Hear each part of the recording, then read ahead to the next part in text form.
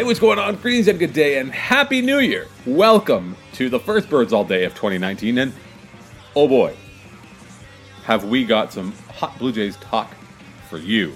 No preamble, no baloney at the beginning off the top here. Stoughton and I, before we started recording, essentially solved all of Netflix's problems. That'll be a very special edition of Superpad down the road, where we decide we reshape Netflix's content strategy. But in the meantime, we're going to talk about the Blue Jays off-season strategy, and joining me to do that, joining me as always, old reliable, Mr. Andrew Stoughton. Stoughton, how are you? I'm good. You're good. Yeah, you're good. I'm glad that you're good. I feel like we were just talking about Netflix, and I mentioned it off the top. This is like the Netflixiest time of year.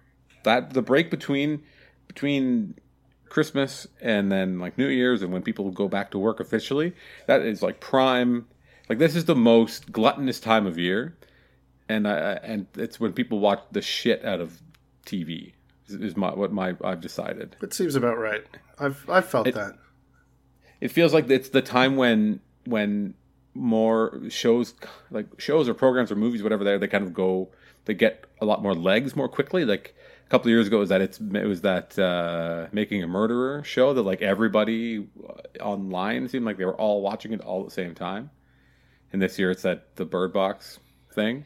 Mm-hmm. People are doing nothing. They're doing literally nothing but watching Netflix, which is or whatever other streaming service is at your service, or they're watching RoboCop.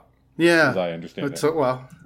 I assure you, it's better than anything on Netflix right now because it is one of the finest, a high watermark of cinema. Frankly, one of the finest films ever made. It is a fine film. I mean, the 2014 version, obviously. The 2014 version. I don't even know that I've seen that version. Who is the RoboCop that in that movie? Who could possibly give a shit? I don't know. Is it Joel Kinnaman? Is that who does it? If it is, it's news to me. I don't even know who the fuck that is. I think it was Joel Kinnaman. He is in that show Altered Carbon on Netflix, which was like sex robots. It was RoboCop. It was Joel Kinnaman in the RoboCop remake. He was also on what was that other show he was on? Was he on The Killing? That's right. Anyway, Joel Kinnaman. Altered Carbon is okay. Nah, it was like the horniest sci-fi show I've seen in a long time, actually. And that says a lot because most sci-fi nerds love to be horny. The reason I mention all this Netflix and streaming and time wasting is because that's all anybody in baseball is doing right now. Nothing has happened. There are no real signings to announce, essentially. The Bryce Harper is still a free agent. Manny Machado, not yet a Yankee. So we're left to pick up the pieces. But, while we say that, in actuality, the Blue Jays have been semi-active. So let's talk about that off the start. Matt Shoemaker is a Toronto Blue Jay. Yeah. Talking about horny sex sci-fi robots, Matt Shoemaker is about as sexy as it gets. And Clayton Richard. Also Clayton Richard, yeah. I know Matt Shoemaker's pretty good, right? Like, am I crazy? And Robin here. Well, you're the one who would have watched the Angels a lot more than I. I definitely know him as like a guy I had on my fantasy team once when he was healthy and was like, let's see where this goes. There might be something here, but not really. I wouldn't be able to quote back his repertoire to you. So yeah, I don't know. Tell me, is Matt Shoemaker any good? No, he is. He's pretty good. 1 year he was really good, and then he was hurt, and then he was kind of bad. Mm-hmm. Is my kind of off the top of my head, and also sort of thinking back to my Halos All Day reconnaissance. Right. But I think the big thing was home runs. He gave up a lot of home runs, which is not what you want, but. I don't know. He's a serviceable pitcher who with a much higher ceiling than that. If he's right, which I guess is the bigger thing. Like he only pitched at the end of 30 last innings year. Last year. Yeah, he only pitched at the end of last year. Obviously, you could tell we've really been poring over the numbers of Matt Shoemaker in anticipation of this moment on the podcast. He had a good year a couple of years ago. I'm obviously looking at it right now. I mean, I had some Matt Shoemaker thoughts, I guess, when the deal went through, which is, I don't know.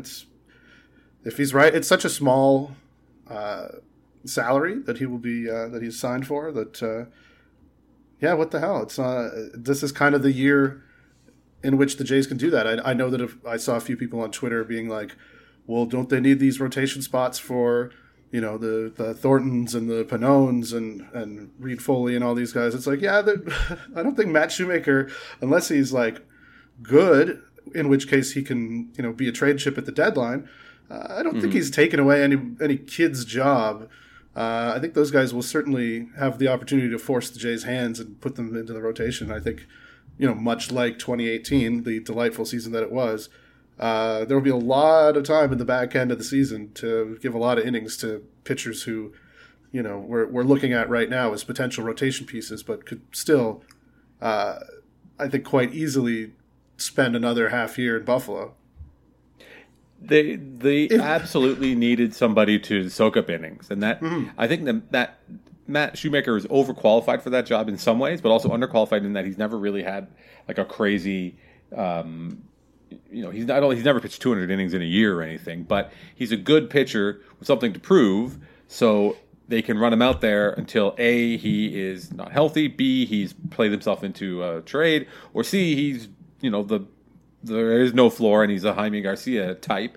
But I think that as far as the money that they're paying him and is he not eligible for arbitration one more year? I believe he is. Yeah, I believe he is. And also one other thing that stuck out in my mind was Matt Shoemaker's rookie year was really good, and that's the year that the Angels actually made the playoffs. So he was good when the team was good. But I don't know. There's not a lot to dislike about it because if he's bad, then they can. Whatever, release him, non-tender him, go through all that stuff. And as you said, the roster spot thing, I think, is not something that's super important because so many of those young guys are still building up arm strength. And again, none of them have pitched complete seasons. So there's going to be a lot of shuttling back and forth as they manage workloads and mystery DL stints, and as you said, at the end of the year, there's going to be plenty of opportunities for them to go get their brains beat out. And exactly, because let's not talk about all those guys as though they're already big leaguers. Like a bunch of whoever's going to pitch at Buffalo this year will never amount to anything at the big league level. Maybe all of them. Who knows? It's that kind of an exciting time here in Blue Jays land. And then the Clayton Richard thing. Mm-hmm. So Clayton Richard was like a top prospect for a long time in the White Sox system, and then he kind of bounced around, and then he had a decent year, I guess. And then the Padres sweetened the pot, I suppose. They paid $2.5 million to the Jays to lighten that load. Yeah, I guess they got Connor Panis or whatever, the Canadian, who I think a lot of people, more than usual, maybe for a prospect of his stature, kept their eye on. Just because of the passport, but he also, I couldn't tell you without looking how his 2018 was, but I think he was kind of a breakout guy the year before, and maybe not a non-prospect, but not somebody anyone would worry about had it not been for the fact that he's a Toronto kid. I'm pretty sure, which no offense, but I think that's probably correct. I believe he's from Etobicoke. You might be right. So come correct around here. But yeah, I don't know. Clayton Richard's not sexy. No, I saw people talking about using him as a reliever or maybe even as an opener, which is an interesting idea. The Jays or using an opener ahead of him, a right-handed opener, and having him come in, once somebody gets through the top half of the order, and giving him a little bit more of a chance in the second or third inning, just to try that thing, and just because you could, maybe get a little bit more out of him, having him come in after a right-hander and force a team to stack lefties. But yeah, I don't know. We'll see. He's another warm body that could do something there, and like I said before, I mean, it's easy to look at, Pannone pitched 6 times, I think, in the big leagues last year, 6 or 7, and Reed Foley, we saw them a bit. Baraki, I think, is probably a safe bet to be in the rotation all year, but beyond him, I don't think there's any harm in waiting for guys to like dominate in Buffalo before you decide that they're ready to come up and get a big league job. And even if you do decide that, there's a decent chance that you'll have a nice little run, and then the league will catch up, or some things will have to change. Sam Gaviglio's a good example of that. He had a really nice start to his Jays career last year. A few weeks of kind of lucky starts and just managing to avoid some real batted ball luck. And, if in other circumstances, I think he earned his keep for a little while, but in other circumstances, they might have sent him down a little bit earlier than they did. And now they actually have options for when things like that happen. There are guys who can come in and take those jobs, whereas last year it was probably a bit early for the Reed Foleys, for Pannone, who was suspended, Thornton wasn't there, et cetera, et cetera. It's odd to me that anyone would suggest that to use Clayton Richard in that way, because I feel like the Blue Jays acquired Clayton Richard to do exactly what Clayton Richard did in San Diego, which is make starts for a bad team. Yeah. Like he started 32 times in 2017. He pitched almost 200 innings. He's pitched 200 innings in the past. Like, that's his whole value proposition to me, is being like a big, giant goon, left-handed.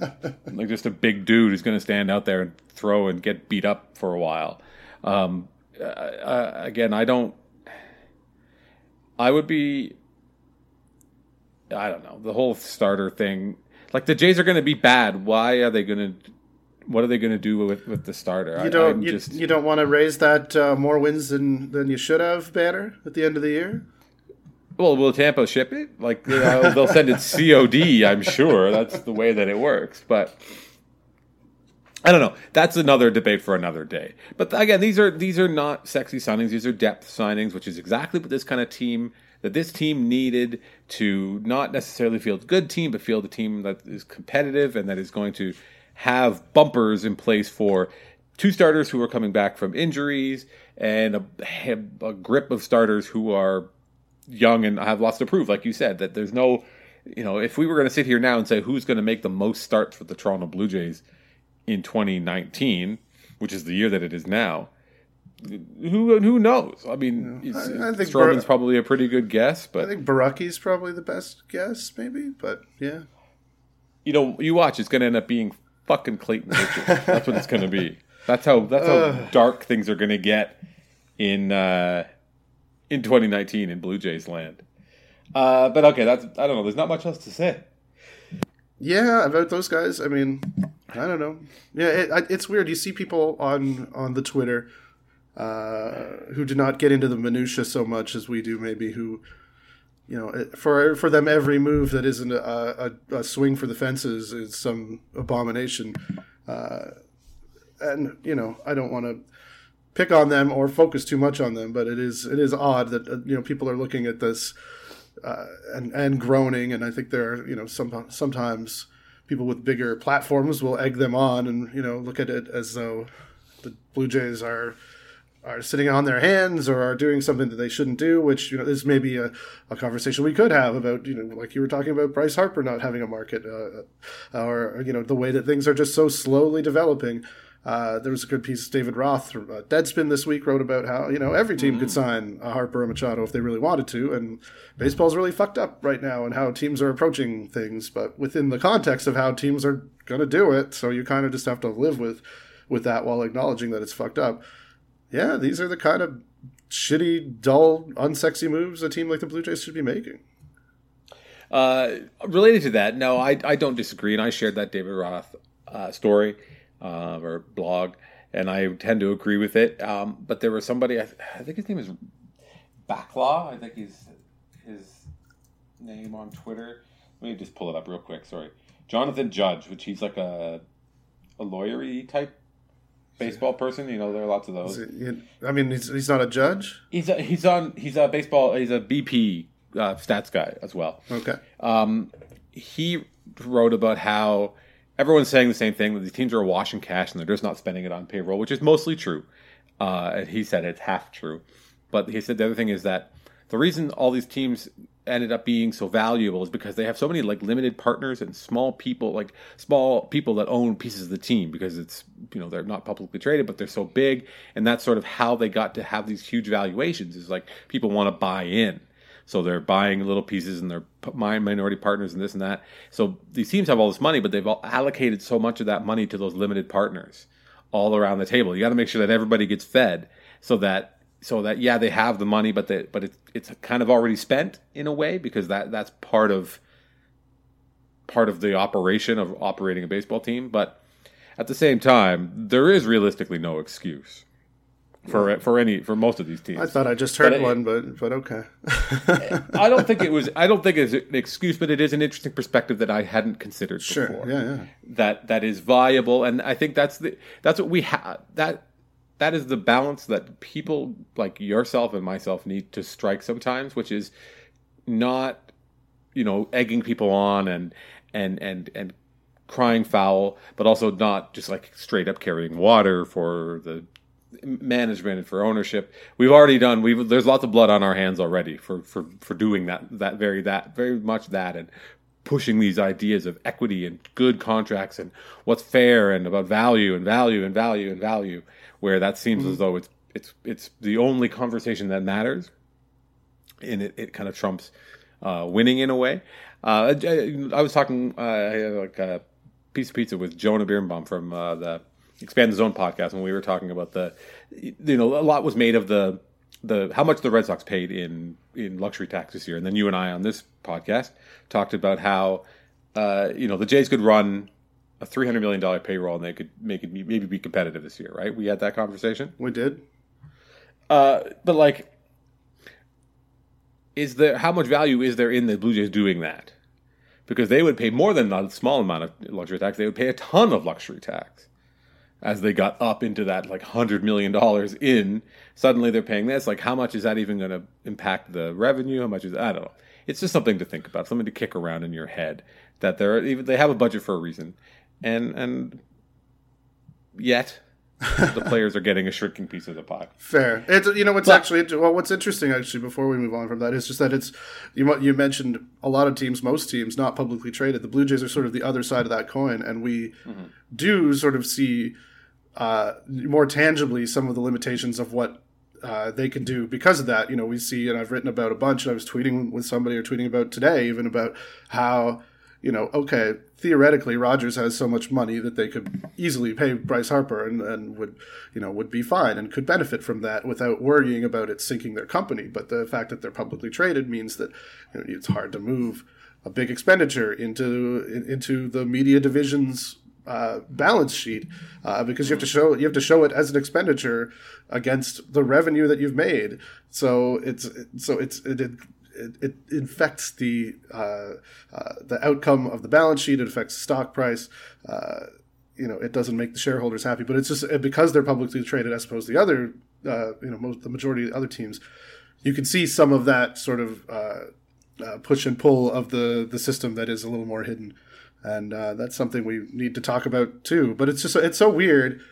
I remember years ago, like talking with Parks getting in arguments with Jeff Baker when he was at the Seattle Times or whichever it was, when he was more upfront as a Mariners beat guy. When we talk about his Toronto time a lot. And I don't remember the specifics of those kind of things, but it got into, I think, a lot of this stuff about how on one hand you want to you need to hold to account the stupid company that's just taking people's money and not giving back enough in terms of what the team does on the field and what they're capable of doing with the money that they take in, and not serving the fans in a way that they should. But on the other hand, if you're a fan and you try to understand this stuff and try to think about it, think about the team as a business and try to understand it as comprehensively as possible, it is easy to sort of get resigned to the limitations that are sort of artificial, but sort of not. But it's just, just the exact idea of the Blue Jays signing Bryce Harper that I was tweeting about earlier.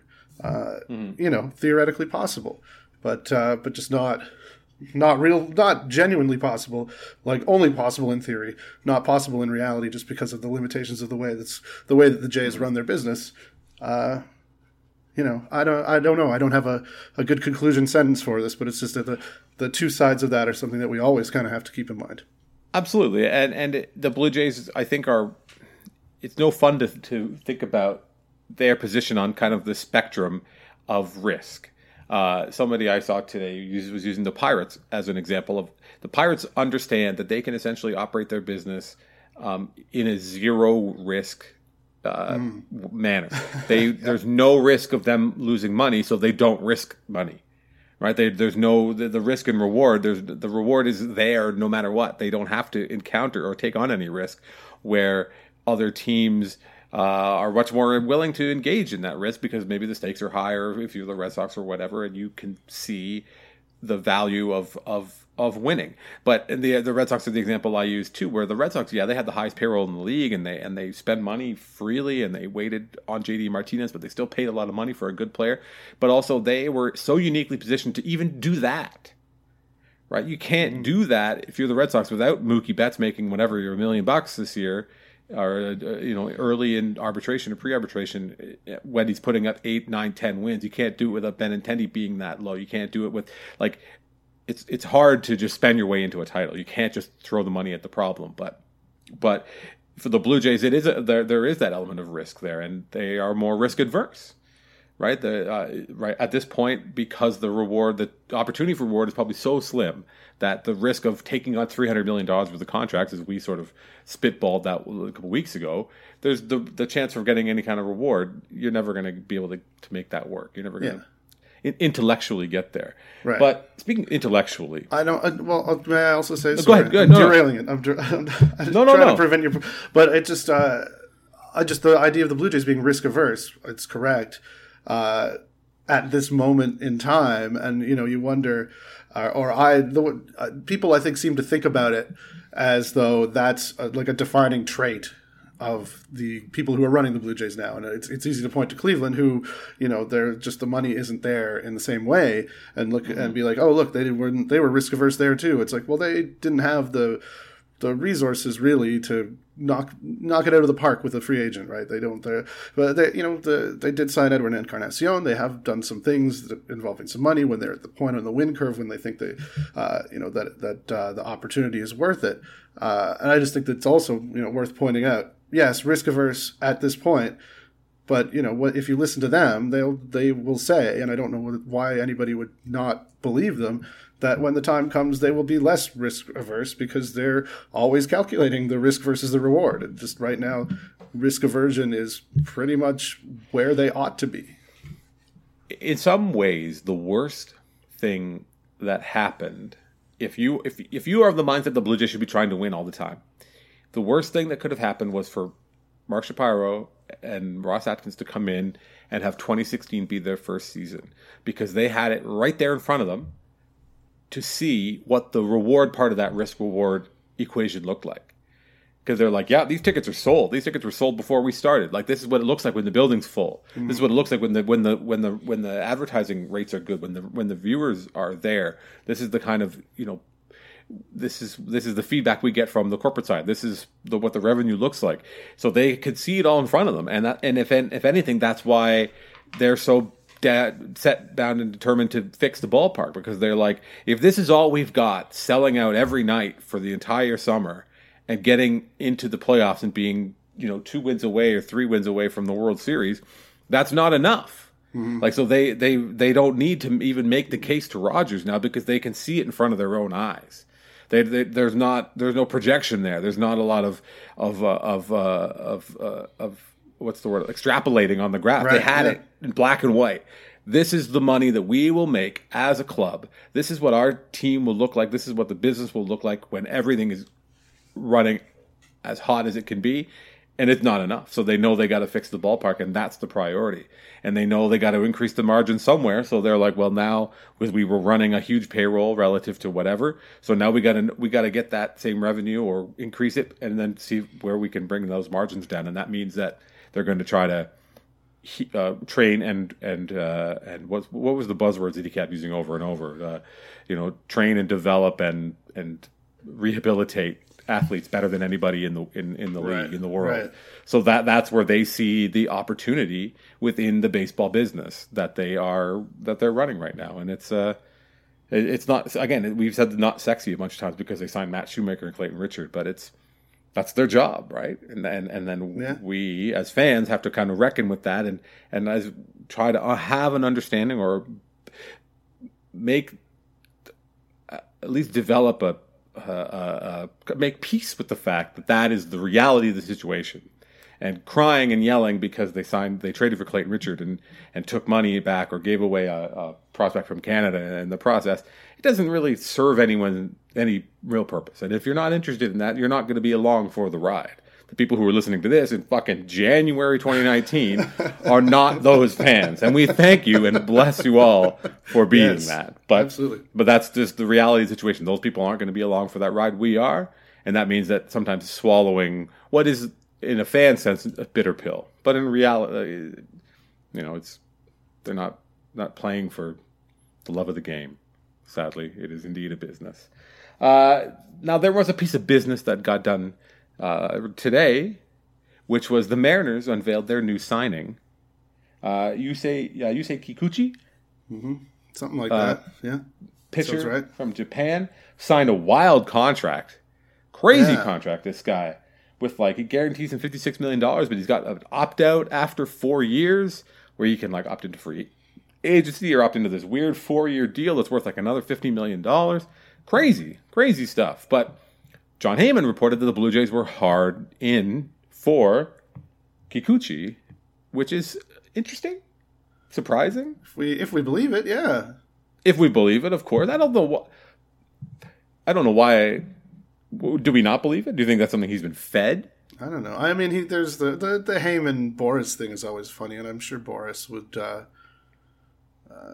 not be opposed to making things difficult for the Jays with regard to having to, be asked about money and what they intend to spend and stuff. But it seems like a different kind of a deal than that, and it really seems to be a thing that that they've been pushing towards, or a market where they're trying to be in it as much as they can be in it, while acknowledging probably that it's going to be tough for the team in Canada in the AL East that's way this side of the continent to draw a lot of Japanese pitchers or pitchers from Korea or from that part of the world.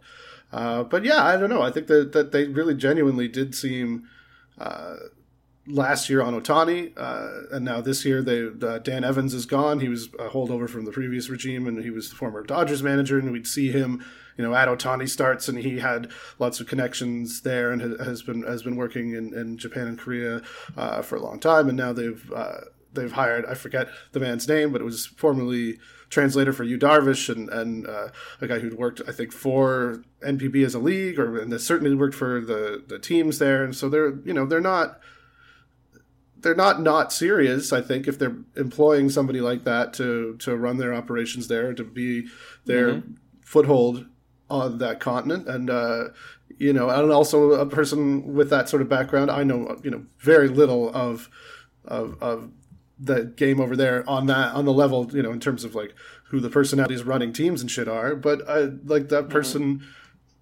probably wouldn't take a job like that if a team wasn't, really being serious. Maybe I'm wrong on that, but so yeah, I think that there is something to the fact that they, wanted to take part in this, and it could also be, and I'm rambling a bit here, but it could also be. I mean, I saw that Jared Dipoto talking about, just the way the claiming that the way that they pitched Kikuchi was, about development and thinking about being a, what kind of a player they wanted to mold him into, and very, new agey Shapiro-esque kind of stuff, I think. I mean, I'm not sure I believe it, because if you saw the quotes from him about Ichiro's a man in the sky, and if I ever get to meet him, and, all that shit, which okay, good job, Dipoto. Yeah, it seems like your job was maybe a little bit easier than other people in terms of convincing him, but it could also just be, a way to gauge themselves against the league and to try to stay current and just to get feedback on what they're selling. I don't know. It could be something that sounds like some sort of fucking thing they might do too. Absolutely. You got to kick the tires sometimes. You got to see what the market is willing to bear. Well, I think it's good to be like, okay, let's try to fucking sell ourselves, and if it doesn't work, ask questions why it didn't work, and ask what was good, ask what was bad. And I think that seems to be an approach that they want to take, and you could probably get valuable feedback by doing a thing like that doesn't necessarily mean you'll ever sign anybody from that market, but will still enhance your ability to present yourself in the best possible light to other free agents elsewhere. They definitely, we talked about it last year, probably this time, or maybe before that, when they were hiring like a media relations guy, and they were like, Japanese. If you could speak Japanese, that's a big asset. It was something that they listed. By the way, I just want to read this quote from Scott Boras about finding out why it didn't work. Scott Boras with a very Boras quote. Kikuchi is very global. I think certainly all cities are open to his purview, Boras said at the winter meetings about a deal with Toronto. Very global. Very, very global. That's very exciting. But yeah, I don't know. It's kind of neat to see them in there, and if it's real, but I don't see that Boras, if Boras feeding Heyman, which is something that happens, what is the advantage of putting the Blue Jays in there when they maybe were not? Raise the expectation that they might be willing to spend money, which is something they wanted to beat out of the fans, as we addressed in the previous segment. That's true, and also Boras is happy because now Shapiro has to address it at some point. Like, I heard you guys were close on Kikuchi. Yeah, fucking Boras got there. Yeah, we always are interested in any player that could help the Toronto Blue Jays club. It would not win ball games. It would not surprise me if it was really just that sort of a petty level thing. Speaking of petty labels, Troy Tulowitzki plays for the New York Yankees now. Wow. Let's not go nuts yet. He has a name on a contract somewhere. And a major league contract, not some bullshit invite to spring training or anything. He's very tall. Got a guaranteed deal. He's very tall. You like that? Yeah, he is. When you start, I've joked about it for years now, because it was Brian Cashman, the Yankees general manager, loves tall pitchers, and you see the club used when it was like Dylan Betances and CC Sabathia, and back in the day when Matt Thornton played for the Yankees, and then Chapman is really tall, and Ivan Nova used to play for the Yankees. He was really tall. And it's like the team was just huge. And now they've got Stanton and they've got Judge, and like they're just like the biggest team imaginable. And now their shortstop is very, very tall as well. And if they sign Machado, he's tall for his position, for anyone's position. So yeah, it's the funniest thing that's just Cashman loves the tall guys. Give him tall. What a Cashman, kind of a legend. A little bit. The Yankee fans were at first mad, and now they're like, yeah, it's fine. That's fine. It's Tulowitzki. They are trolling us, me, you. They're saying that Tulowitzki's going to hit some like back-breaking double that's going to win the Yankees a ball game against the Blue Jays, and we're all going to die inside. All the Blue Jays of Twitter will keel over dead. Yeah, which is that ball game going to be in 2021? Like, when are the Blue Jays going to play a meaningful ball game again? It's going to be a while. It doesn't have to be meaningful to hurt. The pain is all the same. There's a slogan. Send that Blue to Jays baseball. I would like to get Dan Schulman to read that line. Hi, I'm Dan Schulman. Blue Jays baseball. It doesn't have to be meaningful to hurt. Just gonna write down the title of this episode here. I don't know. I'm happy for Troy Tulowitzki that he didn't twist in the wind for months and months and months. The Blue Jays cut him free during winter meetings, and it seemed like it worked out for him. His workout went well. If he comes back and he plays, all the more better to really work and contribute in a meaningful way to a team that will go and play in the wild card. Maybe. Way to go. Dare to dream. Dare to dream, Troy. It seemed like it's an inevitable thing. Obviously, there was the long romance between Tulowitzki and the Yankees the one day, that blessed day when he just showed up, sat in the seats and watched the Yankees when he still played for the Rockies. Oh, yeah. I forgot about that, yeah. Not only will I never forget that. One aspect of it that I did forget was that he was wearing a shirt that said "There's always money in the banana stand" when he was. Right.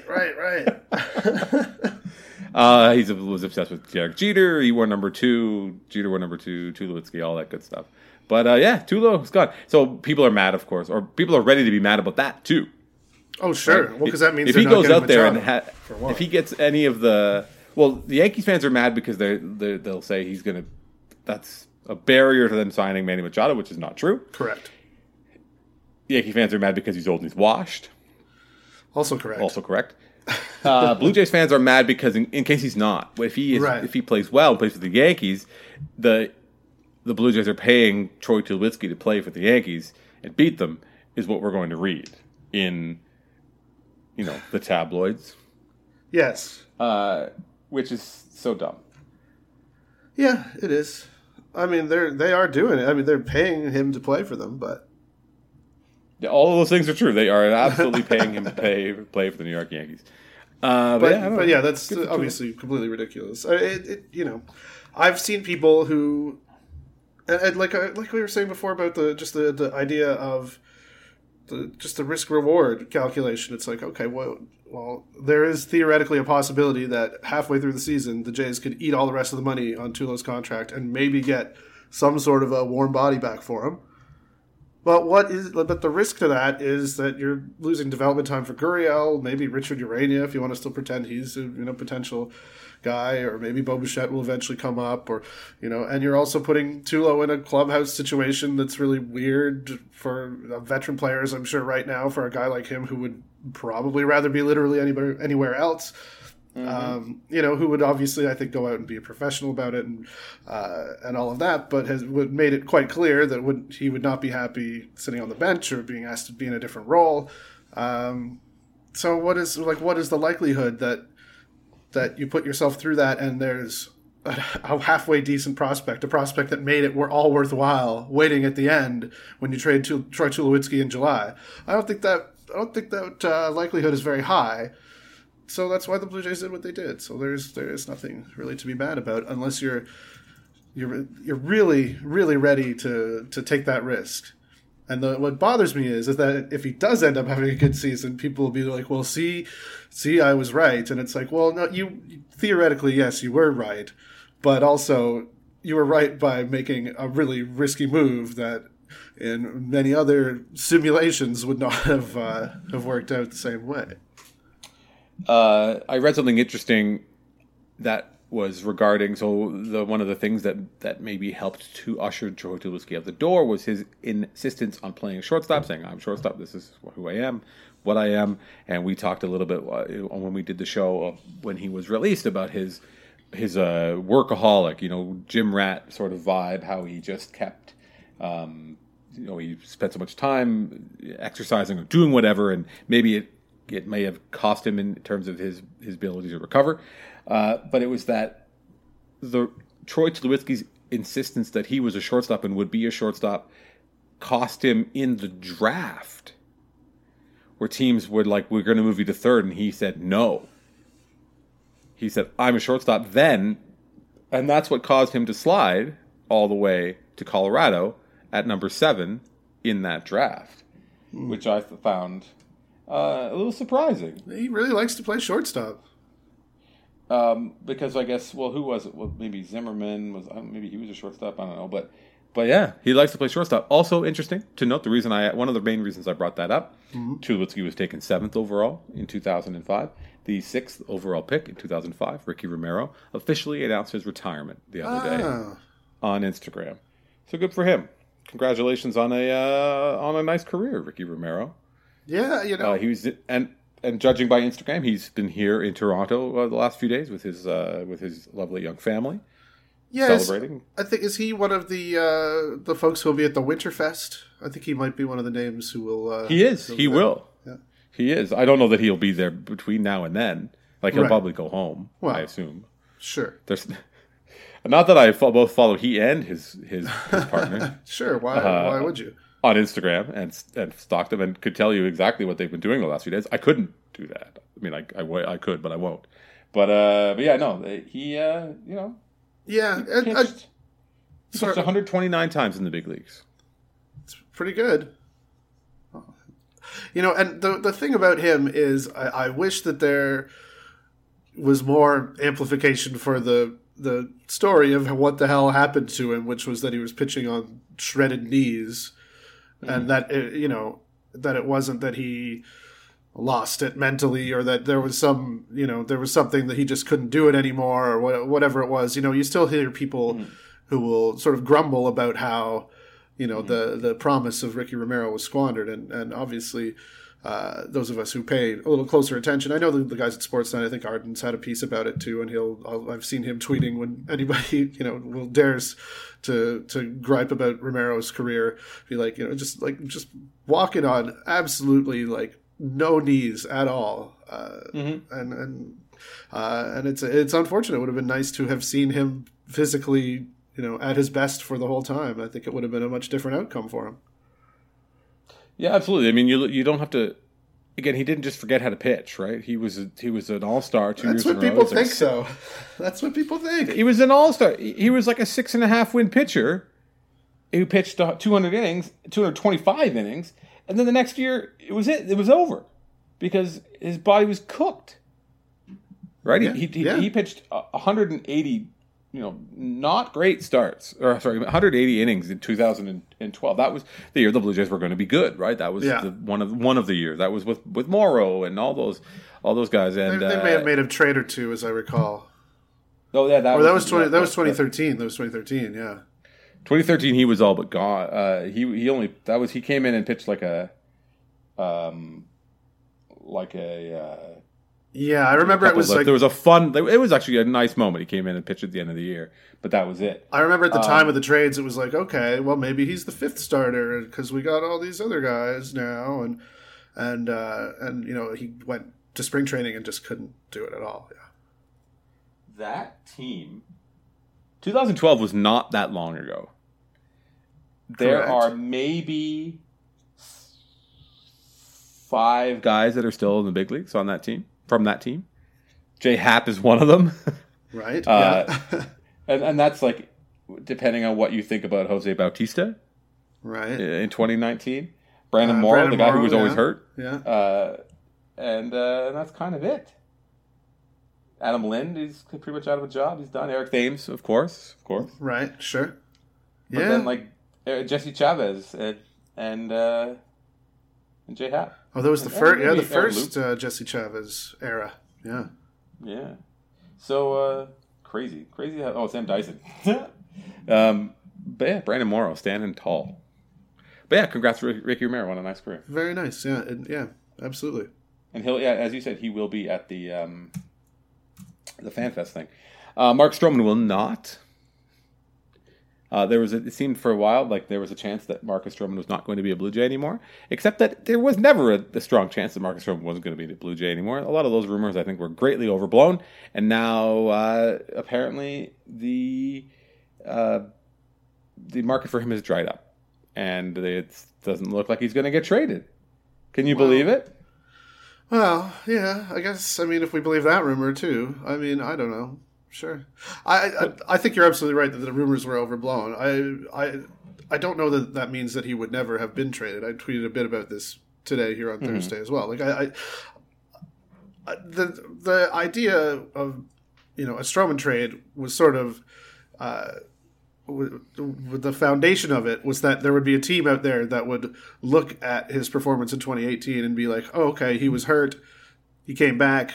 He pitched like himself before the blister sort of finished his season, which is another thing. But would look at the starts post DL and basically be like comfortable that he was not irreparably damaged by whatever the hell was fucked up with his shoulder at the start of the year. The velocity was the same, the ground ball rate was the same. Like a lot of I think the ERA was still bloated. He had a terrible defense behind him, but for the most part, I think that was possible, but maybe it wasn't, because I know a lot of the talk centered around like, oh, why would they sell low on him? Look at his ERA, look at this. And I had always sort of thought, well, teams aren't fucking dumb. They're going to look at they're going to parse their information a little more carefully than that. So I don't know. Maybe it's possible. Maybe it's still possible. Maybe it was possible. But it always sounded like the Blue Jays were going to want to get a package that reflected what they think his value really is, which is, that he's still the guy that he was for those 12 starts in the middle of the season and from 2017 and before, and not a guy who anybody has to worry too much about. I don't think that was such a big ask, but it seems like perhaps other teams do. Well, there are a lot of the market remains flooded because all these nobody's signed. Right. Who's the only one that signed? Corbin. Yeah. Right. Yeah. And so what's left? There's Robbie Ray's name is another one where after the Paxton trade, the Diamondbacks were like, well, if you want to do that, sure, give us a call. But if not, we're not going to listen. And the same thing is probably true of Stroman. You got the same versions or different versions of the same guy. They got 2 years left. And it's like, okay, if you want to call the Jays on Stroman, on Sanchez, that's going to be the going rate. And they're not going to just give them away for the sake of doing it, of getting some. Because I one day we'll kind of, hopefully, we can grow out of that.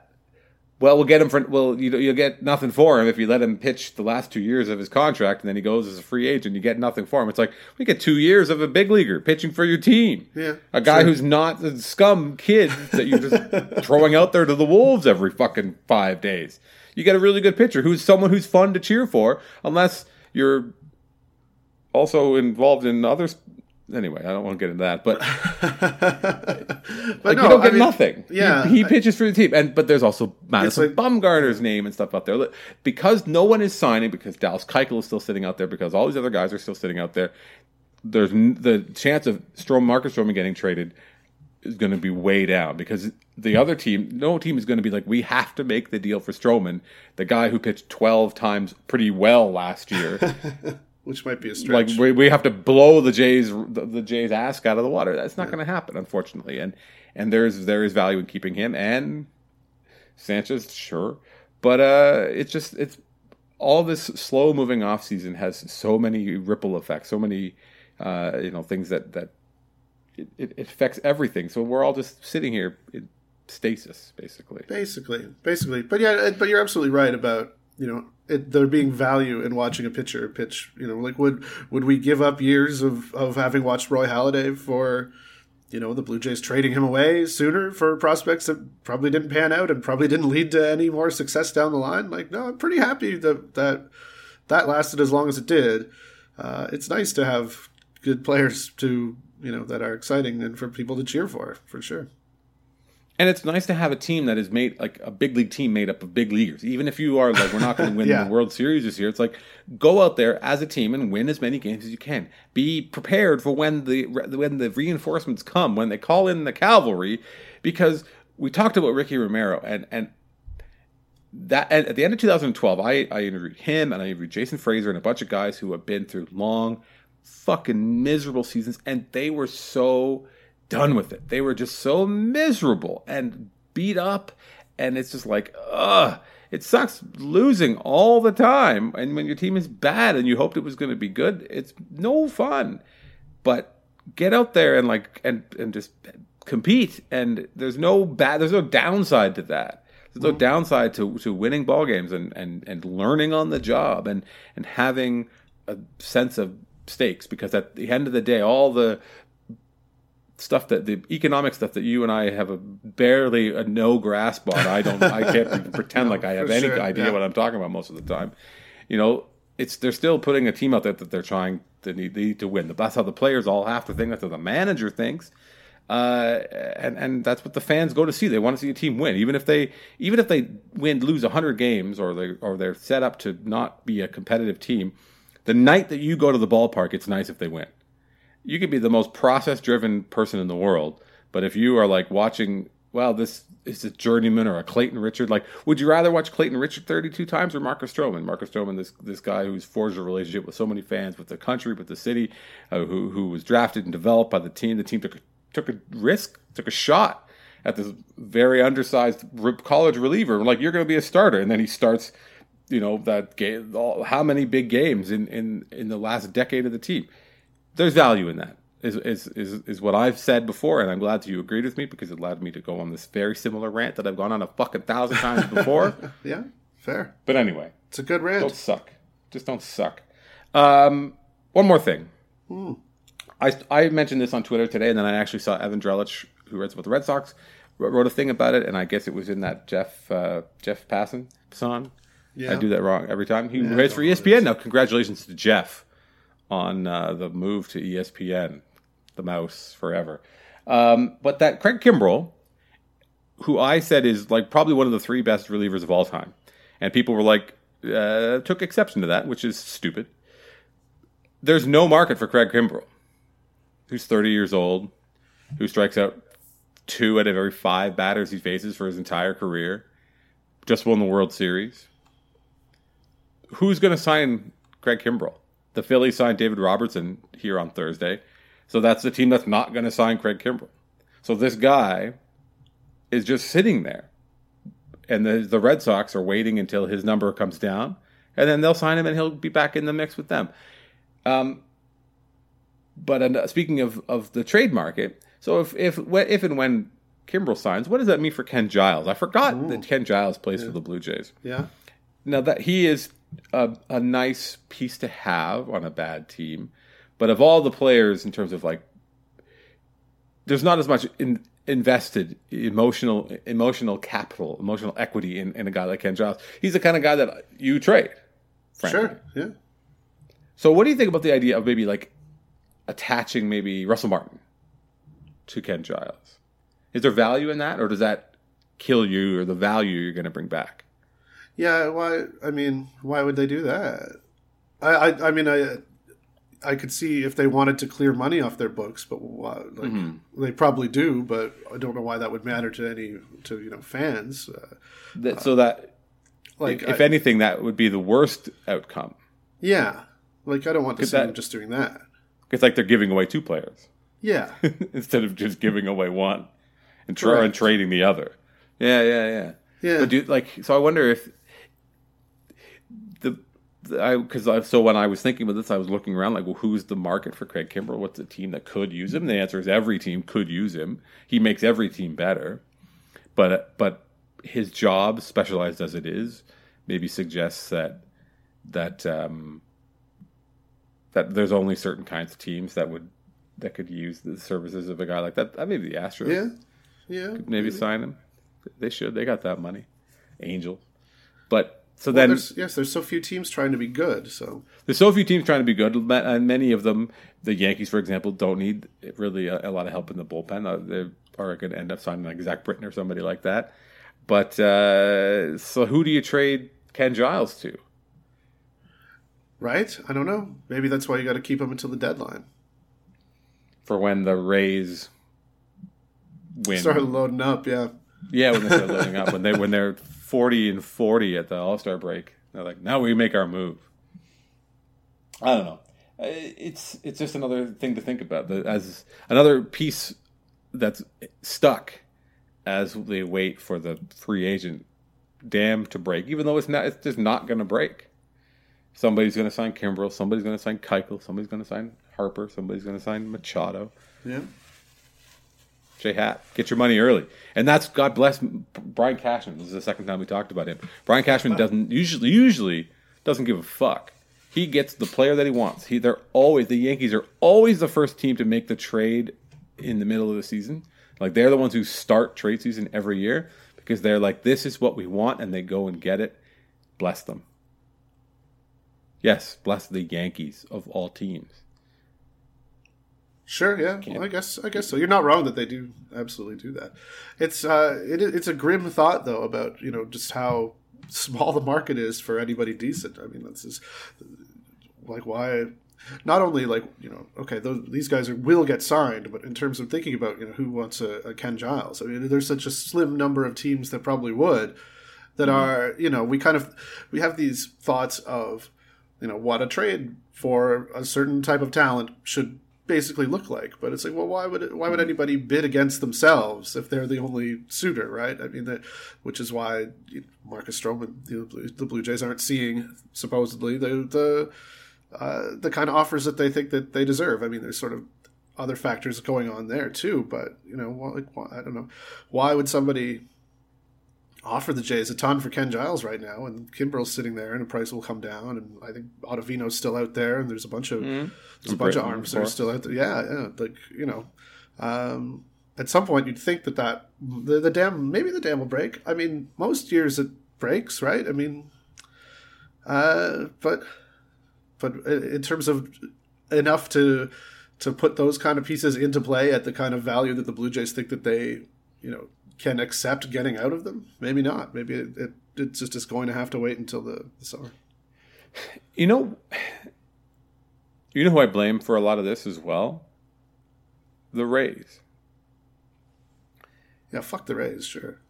Because the Rays are the kind of a team like the Rays that could come up maybe out of nowhere and insert themselves into a race or win more games than you expect.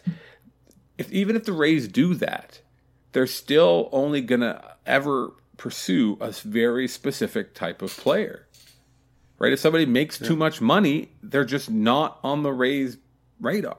No matter how much they need that player or could use that player, or that player would make a big difference in terms of them making the playoffs or not making the playoffs or winning the World Series, whatever it is, they're just not going to enter into that conversation. And it's so bullshit.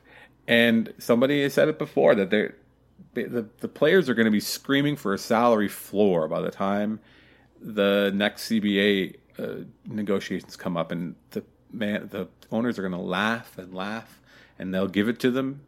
But because give it to them on the condition of a salary cap. Yeah, of course. Yeah, that's the other side of that. Yeah.